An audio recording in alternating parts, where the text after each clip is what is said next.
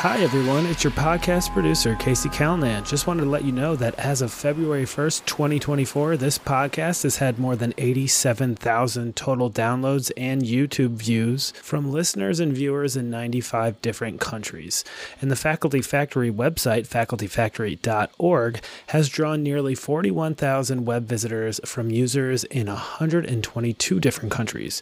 It's truly an international platform, and we would love to invite you to be a guest on our show. Our host, Dr. Kimberly Skorupski, makes the experience very engaging, relaxing, fun. It is a great experience. As producer, I'll make the edits, so if you need to have any edits on the back end, I'm happy to do that for you. No pressure to nail the interview on the first shot, or if there's a mistake, or even a friendly dog barking in the background, we'll take care of that. So please reach out to us if you would like to be a guest or nominate someone in our academic medicine community to be a guest. You can visit the Contact Us page on facultyfactory.org to send us a message, or you can contact Dr. Skorupski, our host, directly by emailing her at kskorupski@jhmi.edu. Hey everybody, welcome back to the Faculty Factory podcast. I'm Kim Skorupski, sitting here at Hopkins looking at my longtime friend and colleague, Dr. Sue Pollart. Hi, Sue. Hello, Kim. Well, thanks for being here again. And I say again, those of you who are listening to the Faculty Factory, because Dr. Sue Pollart was one of the original guests on the Faculty Factory almost 5 years ago.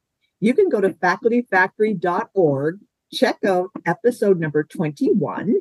And then most recently, you heard her with our other colleague and friend, Dr. Harriet Hoff, on episode number 253, where together they talked about career infrastructure, CV preparation, letter writing, telling your story. It was a super good episode. So if you're thinking about promotion, you're going to want to check out that episode.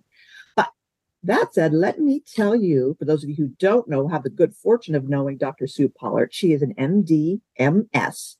She's the Senior Associate Dean of Faculty Affairs and Faculty Development and the Ruth E. Murdaugh Professor of Family Medicine at the University of Virginia School of Medicine.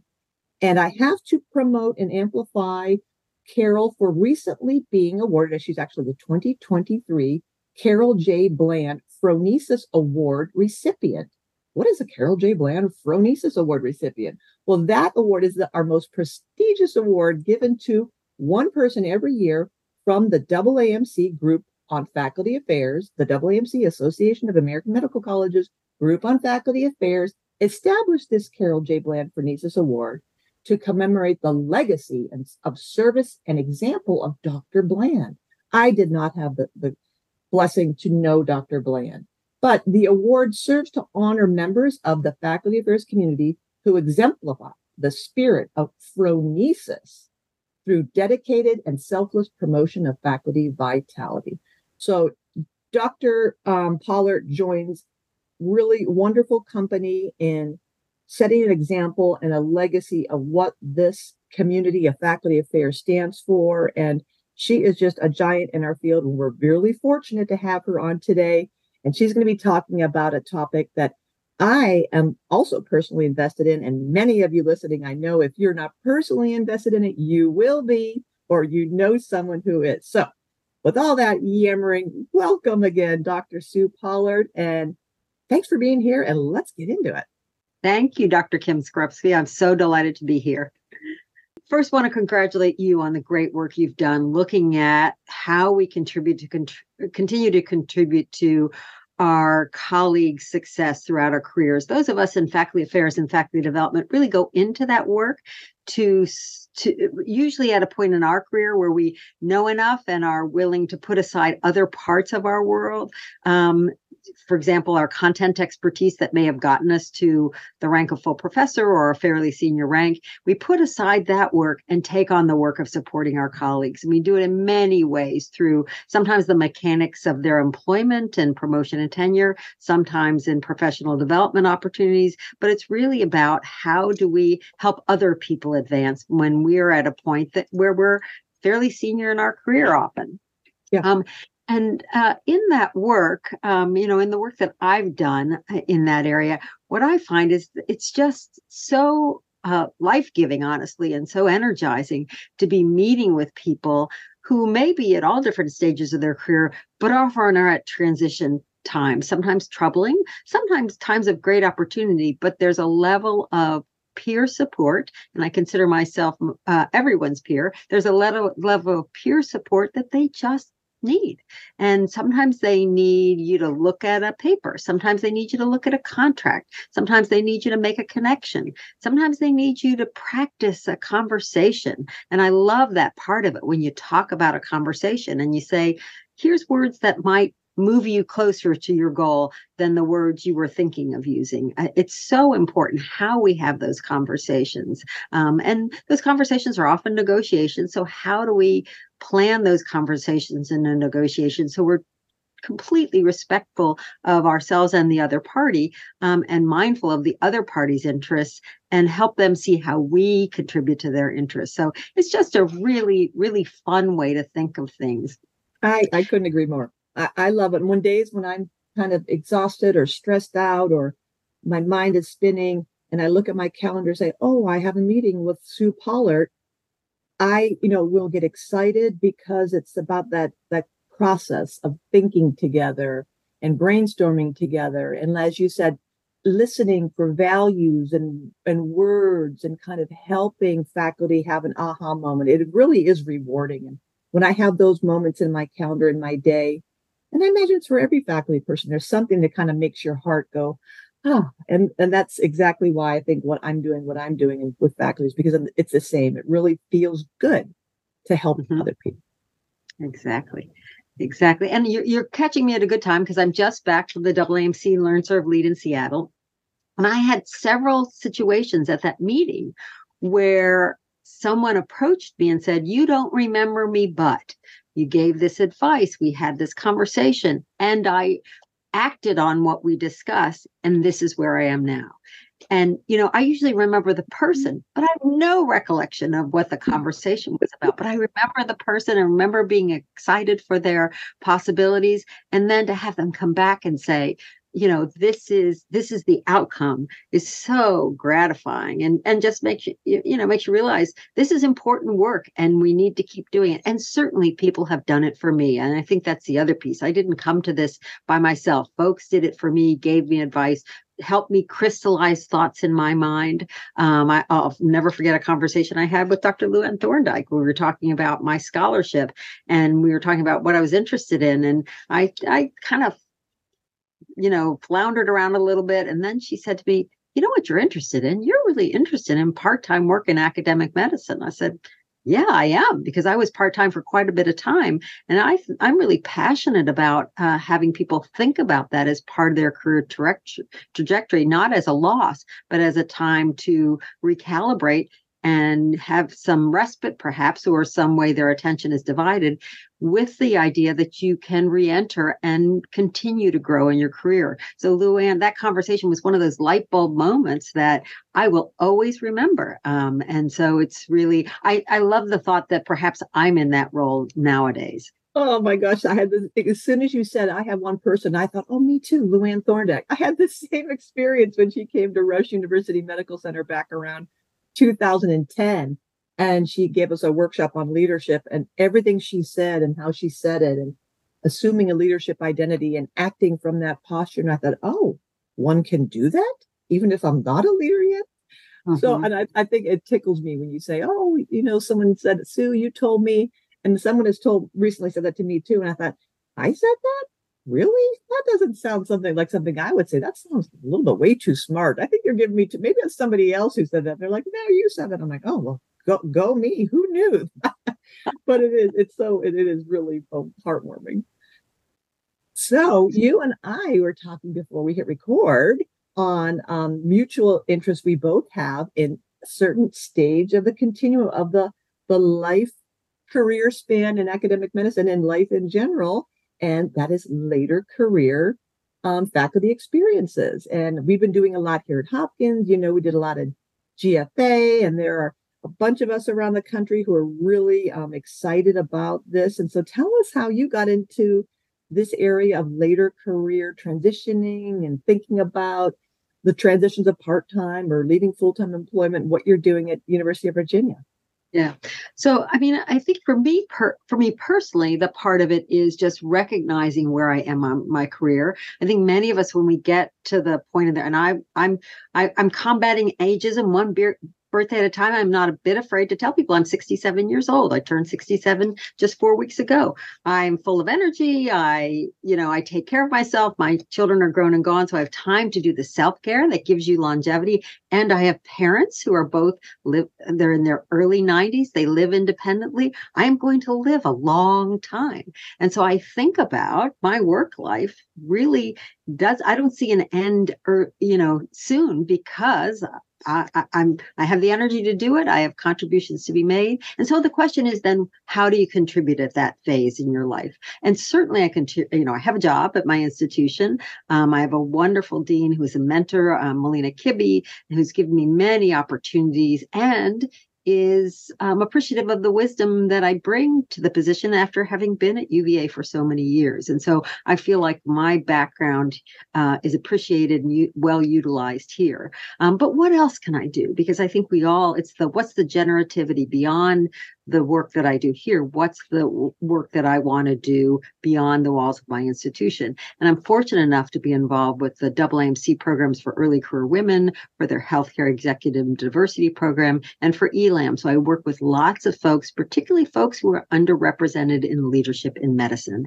And so I get a chance to talk to folks who are finding their way in a world that they don't see a lot of leaders like them, and helping them think about the conversations, the ideas, the growth that move them forward as leaders, because they all are leaders. But how do they negotiate a world that didn't necessarily have role models that were like them demographically, personal life, career life. And so that's the work that I really enjoy being able to do, and do it at UVA, but also outside of UVA. At our own institution, we have an opportunity for people to do a phased retirement, so they can take a 2-year period of declining effort and retain a number of benefits that are important to them. And it's liberally used. And I think it's a great idea, because it lets people step down and put a toe in that water of retirement. And I haven't seen a single person who retired who regretted it. But I've seen lots of people going through that phased couple of year piece who begin to have a sense of who they are when they aren't, faculty in our School of Medicine anymore. And it's really rarely a matter of their identity is so caught up that they don't know what else to do. They just don't, you can't imagine a life that isn't full of the busyness of the work that we do. So I love that people really have that opportunity to explore a little bit. Oh, that's great, Sue. You're reminding me of what happened a couple of weeks ago. We at Hopkins do a retirement panel presentation at least once a year, where we invite recent retirees to come, 4 or 5 of them, and share their experiences. And then what follows that is what we call the next chapter. It's a 3-part series. Every Wednesday for 3 weeks, we talk about identity, purpose, community, making the change. And what you just said reminded me of what our former Senior Associate Dean for Women, Dr. Barbara Feibush, who recently retired, she was on the panel. And someone was asking about the identity question of, if you're not, is your work who you are, or is your work what you do? And when you introduce yourself at parties or when you meet people, how do you do that? If you can't say I'm a surgeon, or I'm a principal investigator, or I'm a professor. How do you introduce yourself? And Barbara Feibush said something really, I think, refreshing. There were about 50 people on the call, and you could see people kind of get, yay. She said, you know what? I've been retired maybe 2 years now. And she said, when I go out in the world, I've never had one person ask me, what did you used to do? They want to know what I'm doing now. Wow. And she said, it's not that they're necessarily nosy, but people want ideas. They want to know, like what you and I do when we meet people. We ask questions to see where there's connection. What do I have in common with Sue? Oh, you did this, or you did that. Oh, me too, me too, me too. So the same thing in later career and later life. People don't necessarily, I mean, of course they don't, not that they don't care, but they want to know right here and now, how can I connect to you? Oh, is it pickleball? Is it grandkids? Is it travel? And so she said that people, so don't, stress too much about, I want to make sure I'm going to carry my CV around and hand it off to people. This is what I used to do. This is who I am. Rather, this is what I do now. And that's where the connection happens. So I really think it was so nice. And it was a relief to hear her say that, to remind everybody, let's not get too worried about, if I'm not doing this, then I'm nothing. It's not that. So I'm glad that you also endorse that idea as well, Sue. I completely agree. Completely agree. And as you said all that, it reminded me of something that I think is really important in my identity in this role, which is that I'm a family doctor, and family doctors have longitudinal relationships and help people through good times and bad times. And, I've said many times, I've worked with students and residents, and that was all wonderful.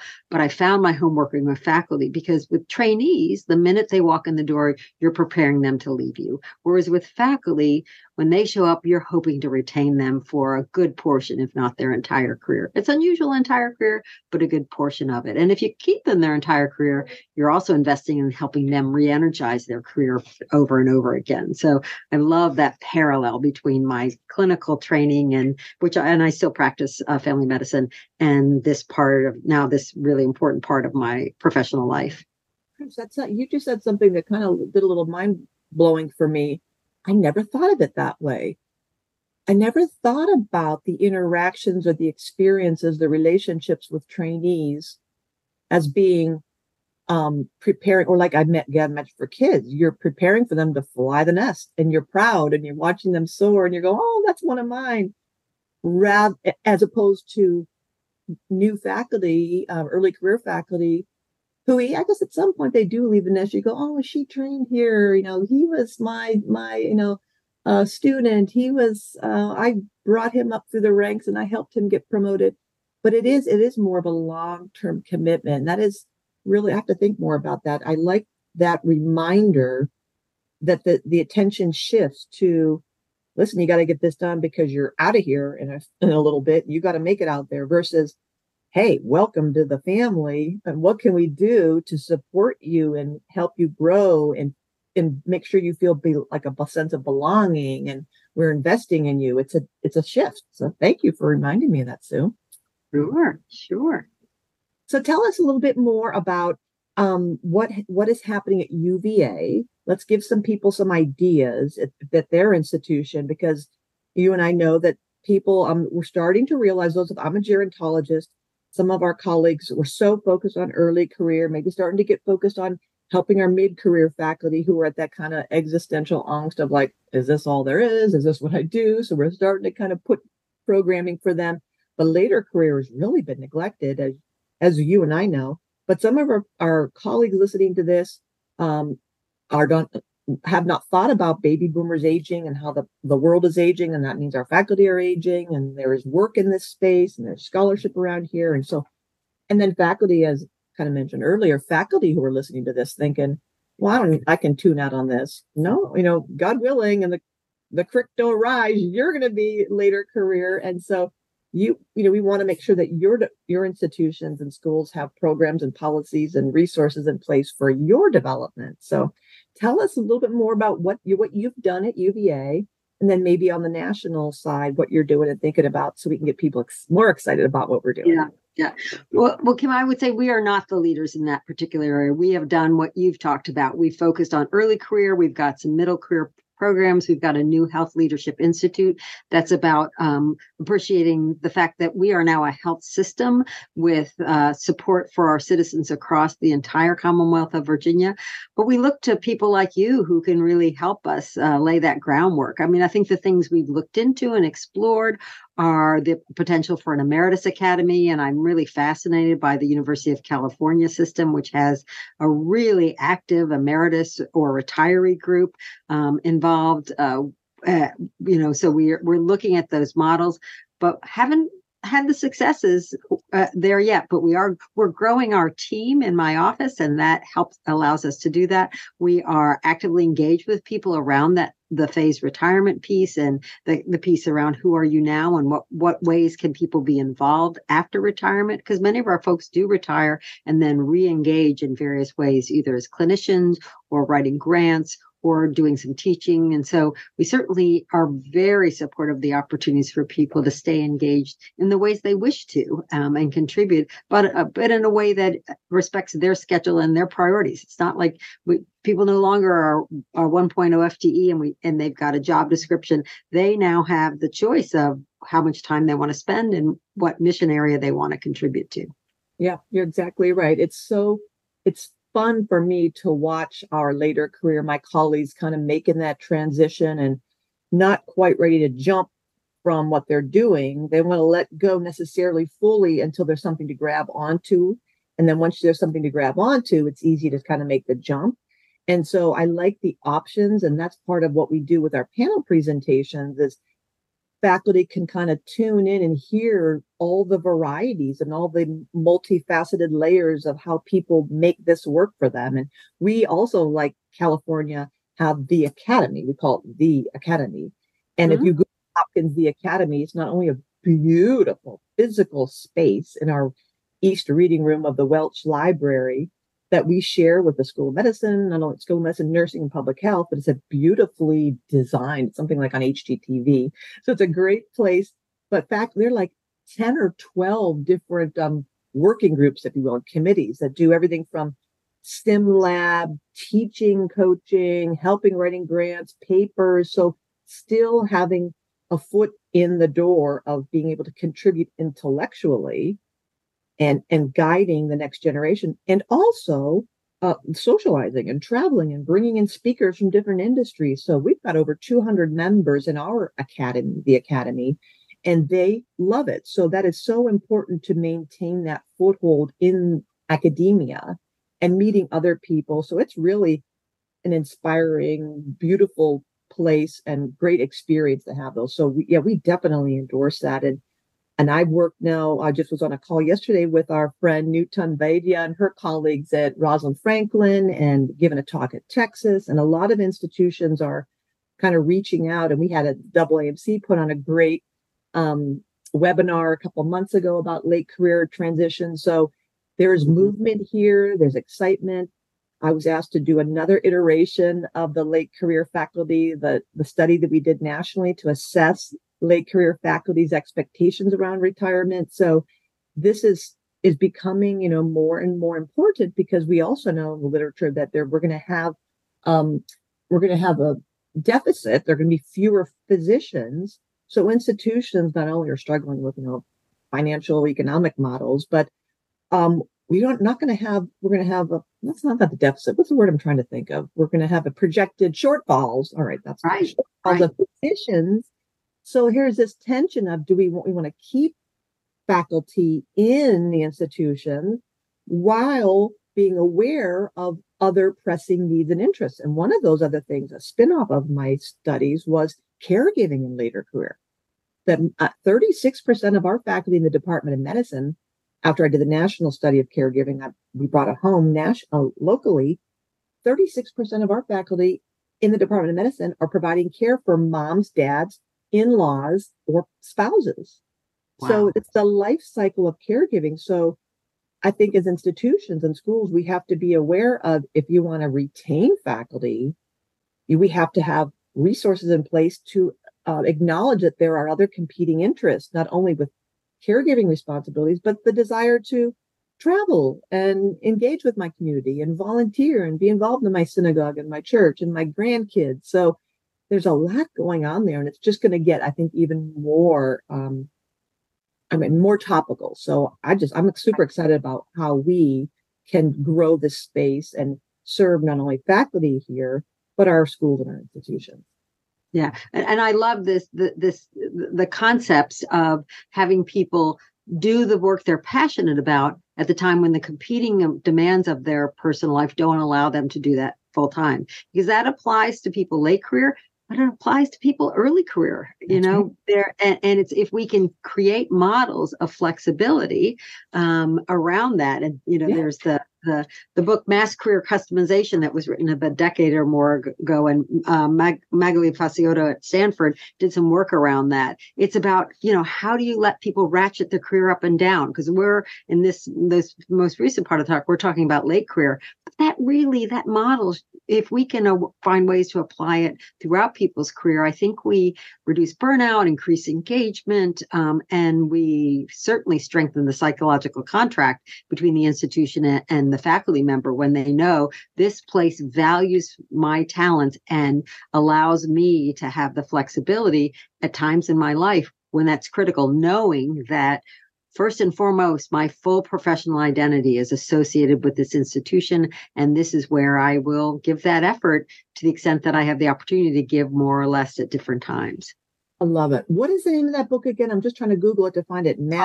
Called Mass Career Customization. It was written by two women at Deloitte, and it talks about the concept of allowing people to increase their engagement, how much they travel, how much leadership they have, how much time they put in, at different points in their life. And it's really a great, great book. If we were flexible enough to do that, I think it would help faculty. And you can't turn on a dime. These are the kind of things you talk about at an annual review and think we'll work on this in the next 6, 9, 12 months. But they are, if we have a system that looks at that, and I think for me personally, in terms of patient access, so many of our institutions are modeled around 2 4-hour sessions, 8 to noon and 1 to 5.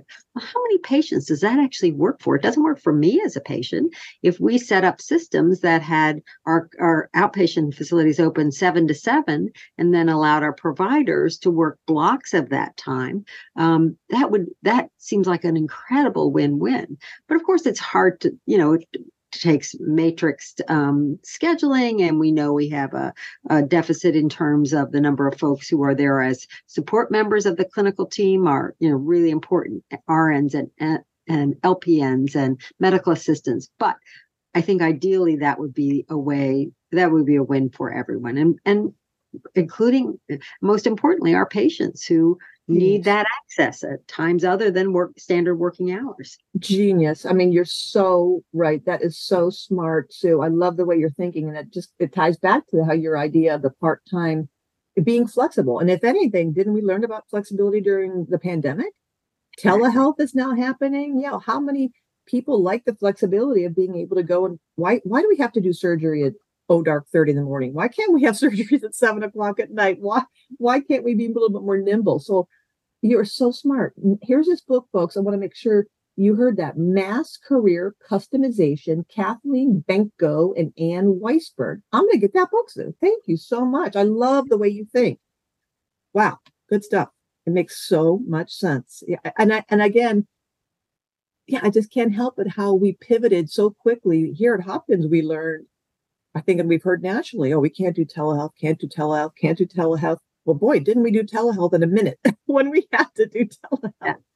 So that's an example of how, people say, that block scheduling, that would never work. That would never work. That would never work. Until one day someone's going to do it and we'll go, well, it can work if you do it that way. So if there's a will, there's a way, right? Right. Right. Sue, you're so smart. Well, I love talking with you. I've learned so much already. I'm trying to keep these podcast episodes shorter because I know people don't have time to listen to them, but I always want to talk forever. And my producer, Casey Callanan, always says, Kim, try to keep it shorter. Try to keep it shorter. And so I'm trying to keep it shorter here. This has been great. No, thank you so much. I've enjoyed talking to you and enjoyed the free-flowing ideas and really enjoyed all your contributions to the work that all of us do and the work that I do. I got some good ideas too. I've written some things down. So I've got some marching orders that I'm creating for myself based on this. Oh, you're so kind. So kind. See, folks, this is why we have award winners like Sue Pollart. This is it. This is the real deal. And yes, you want to seek her out whenever you see her here. Hear from her. Let me give you her email address while you're listening to me here. Please do. It is sps2s@uvahealth.org. Is that right? That is right. Yep. All right. Yeah, my internet connection is all of a sudden unstable. So I guess we're ending it. We're done. Thank you, Kim. Dr. So Sue Pollart. good to be part of this again. I really appreciate it. You're the best, everybody. Hey, check out Sue Pollart, everybody. And if you want to be in the podcast, just shoot me an email or go to facultyfactory.org. Thanks again, Sue. Thanks for tuning in to Faculty Factory Podcast. The mission of the Faculty Factory is to build and support a community of leaders in faculty development who share tools, resources, wisdom, and encouragement in service to our faculty members, schools, and institutions. We encourage you to go to facultyfactory.org to find out more. Get in touch with me, ask me any questions. Maybe you want to be interviewed on the podcast. Thanks for tuning in to Faculty Factory Podcast. We'll see you next time. The Faculty Factory podcast and website is sponsored by the Johns Hopkins University School of Medicine Office of Faculty. For more information, visit facultyfactory.org.